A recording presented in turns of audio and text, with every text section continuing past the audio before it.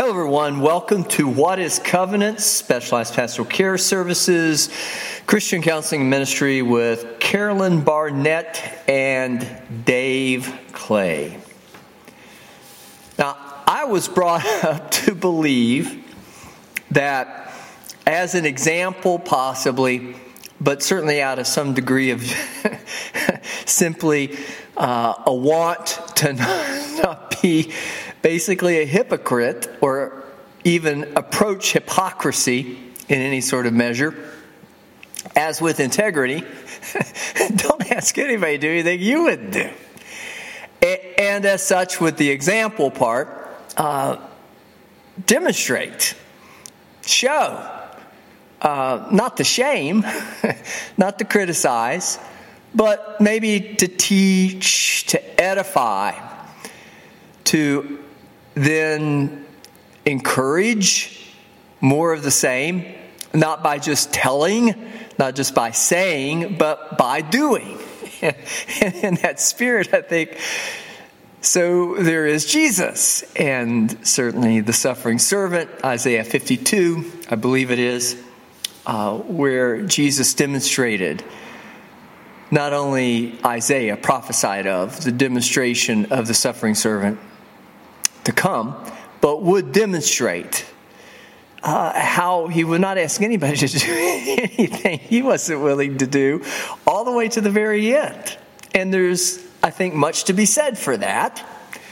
But at the same time, if you really want people to learn how to do it themselves, you got to watch, because then you're doing it, or at least not holding yourself any more above them, or holding yourself out as being in any then likewise measure of being better than them, that you yourself would end up then not only risking their not appreciating, the credibility missing, as with that element of hypocrisy, but you also have to kind of watch out, because if you do that too much even, or if you continue to do that for them, some would just do it. It's sort of like the feeding of the thousands. The idea was, oh, well, you're just going to feed us. You're just going to take care of us. And that's not what that's about either. When it comes to actually then showing with integrity and demonstrating, you want people to learn how to do it, and then out of similar spirit, having, I suppose, some gratitude for having received, they too then would not only be willing to give, but find the true blessing, the validation. If you do it for somebody else, then for sure you're able to do it. But in the same sort of way, if they do it for you, then for sure they too have not only learned, but they're wanting to contribute. 2 Thessalonians 3, beginning with verse 6. Now we command you, brethren, in the name of our Lord Jesus Christ, that ye withdraw yourselves from every brother that walketh disorderly, and not after the traditions which ye received of us. For yourselves know how ye ought to follow us, for we behaved not ourselves disorderly among you, neither did we eat any man's bread for naught, but wrought with labor and travail night and day, that we might not be chargeable to any of you. Not because we have not power, but to make ourselves an ensample unto you to follow us. For even when we were with you, this we commanded you, that if any would not work, neither should he eat. For we hear that there are some which walk among you disorderly, not working at all, but are busybodies. Now them that are such we command and exhort by our Lord Jesus Christ, that with quietness they work and eat their own bread. But ye, brethren, be not weary in well-doing, and if any man obey not our word by this epistle, note that man, and have no company with him, that he may be ashamed. Yet count him not as an enemy, but admonish him as a brother. Now the Lord of peace himself give you peace always by all means. The Lord be with you all. And that was through verse 16. So there is a time and place certainly to show and to give. And the Apostle Paul is with the church at Thessalonica or Nika. He had given not only the word, but at this particular point, there was much to be said for charity. Not only exempling, or as King James puts it, ensampling, what is the true work of charity? And that would be love, and even in love, I love you. You can say those words, but if you don't follow it up with actions, then they're just words. But the Apostle Paul demonstrated both in word and action. And he did that not only to prevent the possibility that he would be placed in some sort of position of hierarchy-wise being better than everybody else, lest he also might fall into the trap of thinking himself better than anybody else. It was an exercise in humility and humbleness, and truly, Paul constantly exercised humility and humbleness, but mostly by acceptance of the grace, the forgiveness of God. Who would not think it, I would believe, or even in word, we would not say that God would think it wrong to be able to help others or to do for others. But at the same time, though, if you did that even so out of hypocrisy, that would be wrong. But if you did that such that others then, out of their own maybe ignorance, immaturity, out of their own lack of maybe confidence, faith that they could do it, they would just let you do it. And you'd have to take care of them. And with that, then you couldn't get them to work. Now, at the beginning of the podcast, a lot of that comes just from personal experience. And that would be not only in a more domestic home situation, but even so as with a business, and there are people who work for you and with you and on the payroll, so to speak. You should, at least the work ethic, demonstrate a good work ethic from the top down. Or as with the top down, you kind of lead from the bottom up. Again, the suffering servant. But if it would just be to save them, or just be to do it for them, or just be to supply them their need, without also the idea that in that they too should be thankful for God, not necessarily their employer, but God, that He loved them enough to give them the gift, not only the physical, material sort of aspects of a good work ethic, actually the capability to do, to help take care of one another in that charity sort of way, but to also then be able to recognize, I could do this for somebody else. You know, we hear that saying, it's better to give than to receive, and it comes from certainly Bible and Jesus. But at the same time, even if we were to remove those particular references, the origin wouldn't change. It still comes from God through Bible, through Jesus, through the Word of God, and through the actions, the living Word of Jesus Christ. But it is elegantly so the best way to take care of one another. If you start out with just the giving in order to receive, when there's a lack of receipt, when people don't give back, you could even so, with that in mind, so to say, well, I'm not going to give to you anymore, you don't give back. And maybe in the end, that is kind of similar. They're not giving, and they should, and there needs to be at least some recognition of the responsibility. I don't know that it's always obligation. It should be more desire, motive. Thank you. I've got this great thing. Let me help and give back to you. That's the best motive. And yet, many people don't begin with that same thought when it comes to God. We love because He first loved us, 1 John. But when we begin to realize how God literally takes care of all of our needs, where it's not just word, but genuinely we see His love manifest both in word, I love you, and then action to the extent of even when we've done it wrong, even if we should become so or remain so or return to or find ourselves in on occasion such a selfish sort of motive, or get used to and not want to really go too far out there when it comes to extra energy to take care of others, or maybe the pain that goes along with helping others to learn to do this. The Apostle Paul obviously experienced in his physical dimension a lot of pain. There was a price that was paid even for Paul. The ultimate price of that, in context of salvation, Jesus paid on the cross.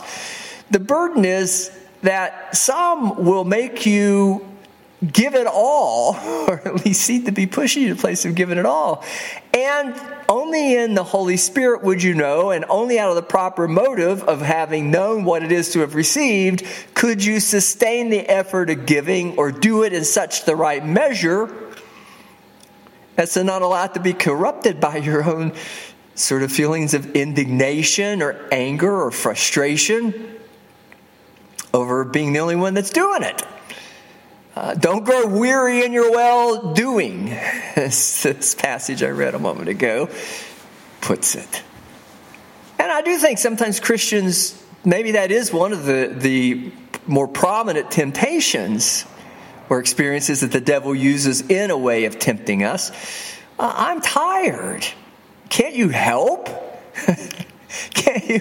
Garden of Gethsemane, Jesus. Can't you stay awake and pray with me? All I'm asking you to do is just pray with me. Just be with me in my time of emotional need, psychological need. Not to mention all the power of prayer when it comes to spiritual dimension. And the knowledge, of course, that Jesus had of what was ahead of him and all that would be expended in taking on all of this burden of doing all of that work, even to the point where it did result in his physical death. Some of it just out of malice. People, persons, humanity, not liking what he was offering. Not liking what he was testifying to. Not liking what was prophesied in Isaiah. Not wanting to be a servant, but wanting to be served. Not wanting to be inconvenienced or pained themselves. Not acting in integrity. Believing transactionally, well, I gave you what I told you I was going to give you, even if they should do it with some degree of honor, truthfulness. I'm not going to die for you. It's up to you. You have to take care of yourself. Now, yes, this passage does get to some of that, even as Paul reminds us that there is an element of once you've received, you have to give. And this epistle was about that. And drawing their awareness to, bringing forth in awareness the need, we've taken care of you. Not in a way of we expect you to give back, but in a way of where's your gratitude? Where is the Holy Spirit in that? Where is it then that you're demonstrating you've really received this in Holy Spirit dimensions and are now willing to give it to others, to support others? Or are you going to now take what's been given you, as the devil did, and continues again to inspire, once more to inspire when given an opportunity through that temptation? Well, I'm not going to give it all away. If I give it all away, I'll not have any. But that kind of gets back to that most elegant of models. If we all, in unison, in unity, in one mind, one body, one soul, one spirit dimension, all in Jesus, as within the gospel of Jesus Christ, as within that servant's mind, took care of one another, nobody would be lacking anything, and we wouldn't be sitting around getting upset and angry because we gave and never got anything back. I do think that there's situations in life that are entirely transactional, and there's certain individuals who are just not spiritually either saved or can't grasp the concept of love. Love for them is just all the receiving part. They want it, they believe in it, until it comes to that point of having to themselves give, not only in same measure of material dimension, more or less, but certainly with all thy heart, mind, soul, and spirit. Love others as you love yourself, as God has then, in loving you, shown you your value and worth.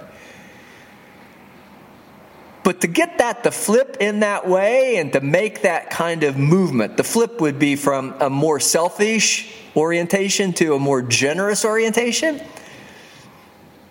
One not only has to understand the servant's mind, the mind of Christ, the salvation that would be implicitly promised, but would have to test it. Is it going to result in your death? Hopefully not.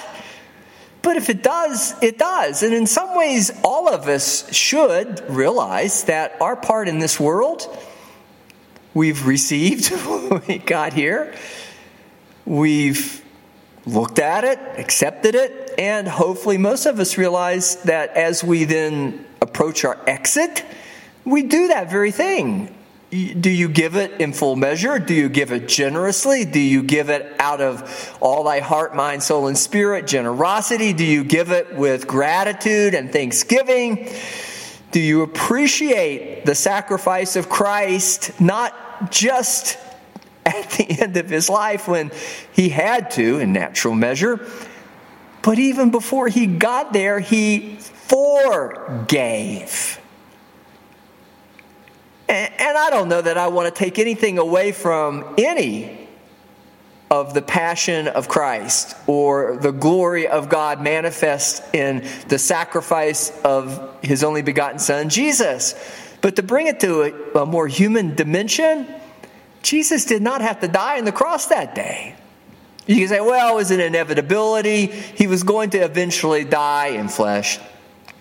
That's not what it's about, though. That gets back to the bad motive. Well, I gave, and you didn't give back. So I'm a little bit angry and irritated, and I'm just going to withhold it, and I'm not going to give anything more than I have to, and if I don't have to give anything, I'm not going to, and I'm certainly not going to do it with any real measure of compassion, thinking of you maybe having been me or me, one day being in that same position of need, being you. We're just going to try to take care of us, me and my own. And my own would only be those that would be equally entitled, equally worthy. And so would then understand those are the rules we play by. No, that's mammon. It may be a way to play the game, and there may be some power that comes from that, but it's not the power of resurrection. Because until you do lay it all down, you really don't know the power of resurrection. Does it have to be with your life? Once again, I'm not sure that it has to be with that thought in mind, but you might want to go ahead and accept it's going to happen inevitably one day. Why not now? And then make sure the motive is the purest and the best. Don't give it reluctantly. Don't give it out of some sense of coercion. Don't do it out of obligation. Don't do it as kind of a hedge. If God is this kind of generous God and I've not been given, maybe I ought to go ahead and do that as tribute. Tribute, even unto Caesar. But tribute really isn't generosity. And it certainly isn't creativity. And if generosity, if the power of love, as it would come to you, needs to flow through you, so that you might find then on the other side of that sacrifice, no matter how great or minimum it might seem to others or even yourself, do it out of the same motive. But if you do see someone who is advantaging in a wrong sort of way from that highest order of giving, unconditional, not conditional, not reciprocity, but true agape love, the love of God, the first loved us. We love because He first loved us. If they're not doing that out of the right spirit, then don't participate. I'm sure you're not going to let them die, and should it require even then the giving of yourself and your soul, as what Jesus died for us all. But Paul was saying you should work, and you should example that with integrity, and you should lead with integrity. And if somebody's taking advantage of that, or if they're really not accepting that, maybe it's a matter of trying to figure out, well, if they're not, then when and how much and to what extent should I give to them? As much Jesus did say, render unto Caesar that which is Caesar's, what he was saying was, in a transactional way, you can't change that so much, and some things you're obliged to do. But that's transactional is material, worldly dimension, and you can argue and fight with them if you'd like, and maybe there's merit in that, and if you say it's righteous indignation and fighting the right thing, maybe you can justify a good bit of that. But I think ultimately, in the end, if it comes to that, I think what really it all comes back to is if you lead with the servant's heart, you're going to lay it all down. Why? Not because you're expecting that other person transactionally, materially, in mammon terms, those more material agreement sort of terms, reciprocity terms, even friendship terms, not to mention the selfish sort of people out there who are just really childish and just want you to take care of them all the time. They're not going to necessarily return anything unto you that God hasn't already given them, but they're not going to satisfy you even if you should make them return what you've given in that same sort of material manifestation. The exchange isn't a material one. It's a spiritual one. And if it is love, though love has charity, a material dimension, we're not going to base our actions, in Christ that is, on those material things, on those material dynamics, I should say, and with things, the things of this world. What we're going to do is we're going to look at that in Holy Spirit terms. And we're going to do that out of that love, which God is love. The fruit of the Spirit is love, and we're going to do that first and foremost, as in everything we do.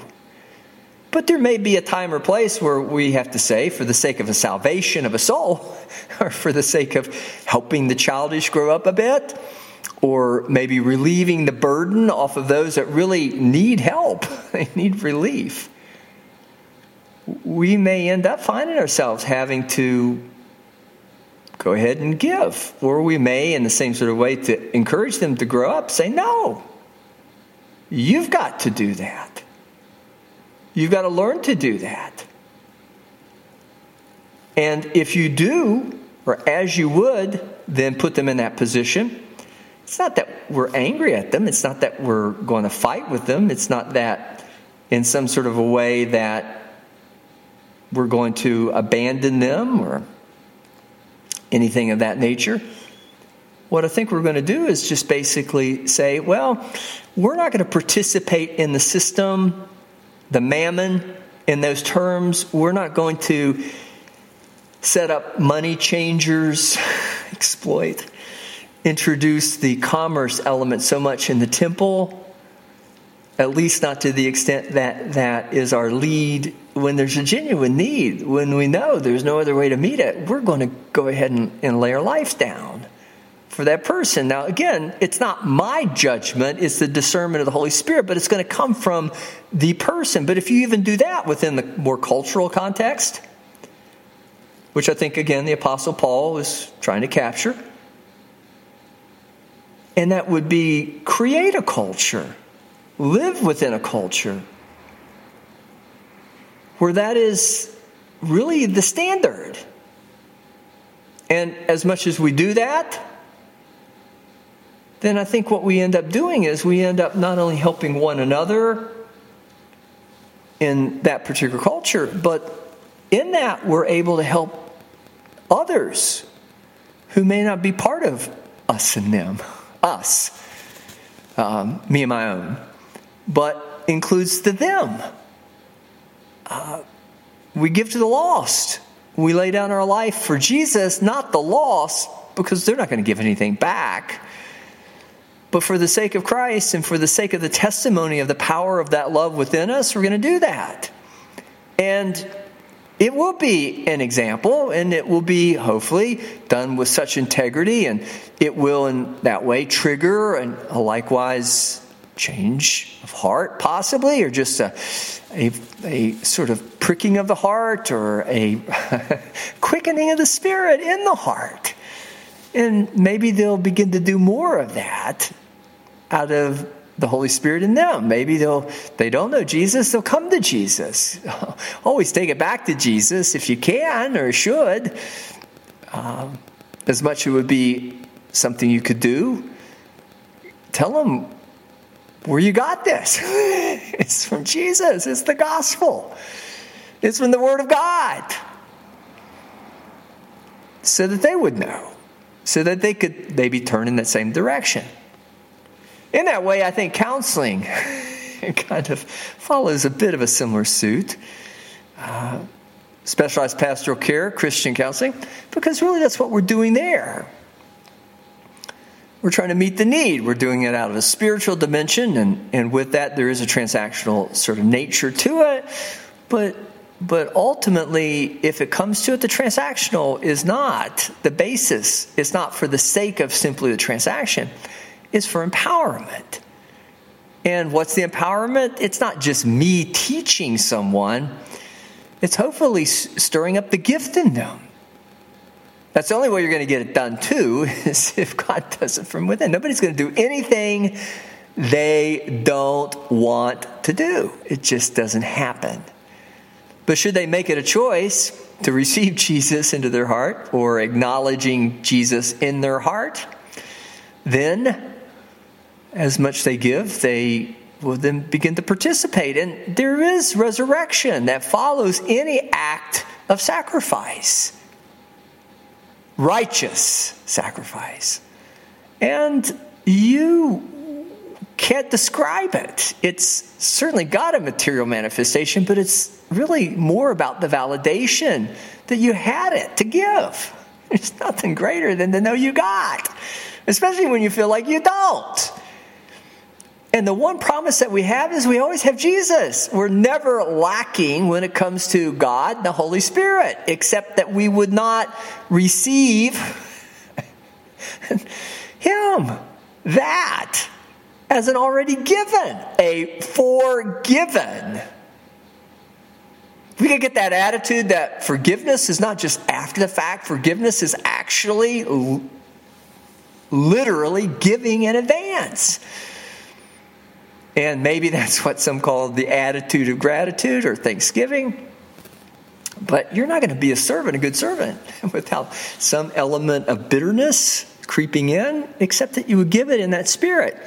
But even as, going back to the idea of being an employer, the boss, yeah, I'm going to live it, I'm going to example it, I'm going to teach, I'm going to hopefully inspire, I'm going to at some point at least make it clear that there's a need to contribute in like measure or manner.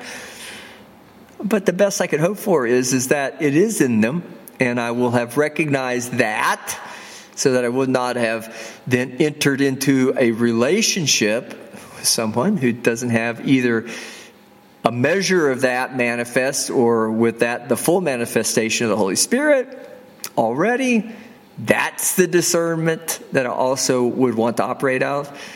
Because if you find out that you've been tricked, or that person really doesn't have that desire, or should they maybe just be in a really bad spot and they're not going to be able to in any way return those things, do it with the same grace and mercy and forgiveness that Jesus did.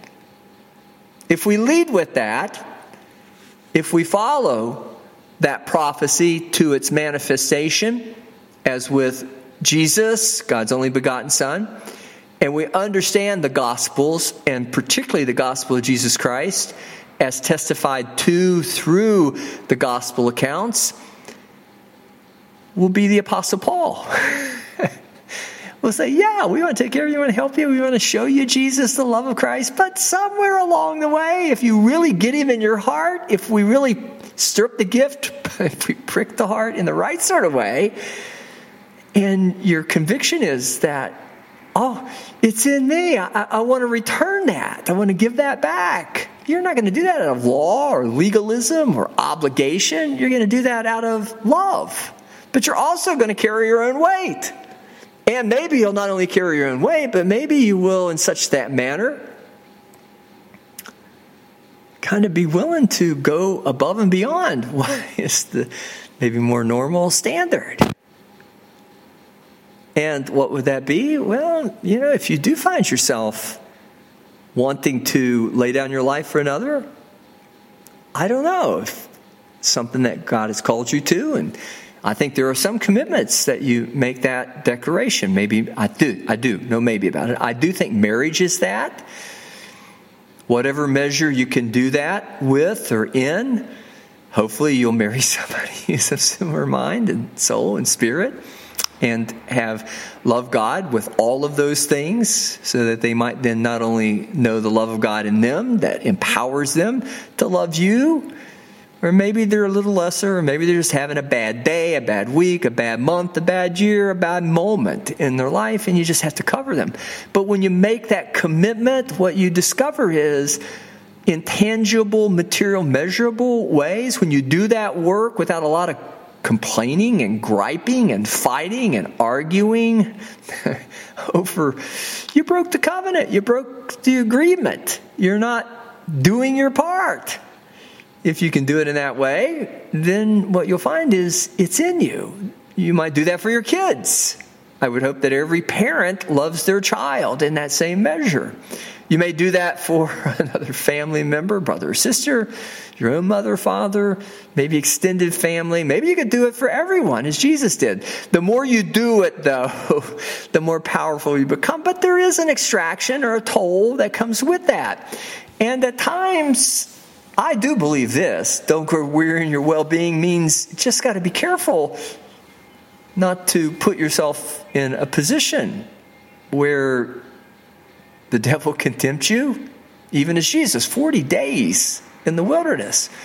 Nobody to talk to, no food in your belly. And then the devil loves to come along when you're weak and vulnerable like that. And we do need to remember the word, and we need to remember the promise as with word, and we need to remember the example of living word in Jesus. But angels, come help me. Prayer partners. We've got the opportunity to build each other up and support each other with a culture like that. It's called the church. Let's do it. Let's make the church like it was in the beginning, the New Testament church. Let's make sure that we're a contributing part of that. I don't know if you have to take all your money and put it into a singular pot and then give it out to everybody who's in need. Maybe that would be right. I'm not sure that I'm going to call you to that, especially the culture that we live in, the times that we live in. But at least let's try to do the best we can to be generous with what we've been given, and understand if God's given us that to give away, and we can, and we continue to find the strength to do it even to the end of ourselves. Sell everything you have, give it to the poor, and follow after him, rich young ruler. Then let's at least aspire to do that. It's what, again, we try to coach and counsel. We try to build up and edify individuals who come see us with similar word, with similar testimony, with similar instruction. And should we do it well, should we do it to the extent or degree that we're called to, then I know there'll always be blessing and there'll always then be resource, because that's what God promises. But if we're going to take all the definitions off of it, then you may find yourself, birds have nests, foxes have dens, but the Son of Man has no place to lay down his head, no pillow at night. Maybe that's your calling. It is really something to think about, though. Where are you in your faith walk, and can you do that? And I'm not trying to say that anybody should or shouldn't. I'm not trying to judge that. I'm just trying to remind us all, then what would it be to ask you to be a bit more generous? Love God with all thy heart, mind, soul, and spirit, and others as you love yourself. Hopefully, that's what the podcast is about. Hopefully we can encourage you not only in the counseling, specialized pastoral care, Christian counseling venue, where we do that one-on-one or with families, but maybe we could do that on the podcast. That would be our great hope. And should you want to reach out to us for any reason, feel free. Call 304-528-9220, covenants.llc1@yahoo.com. Also, you can find us on Facebook, covenantsonline.com. Just reach out to us, though. We'd love to hear from you. Want your feedback, want your input. And again, in that same sort of way of reaching out to us, we're going to keep reaching out to you, continue to reach out to you, and would enjoy very much your coming back and joining us for our next podcast or edition of What is Covenant? Specialized Pastoral Care Services, Christian Counseling Ministry with Carolyn Barnett and Dave Clay. And as we like to say on the podcast, until then, be richly blessed.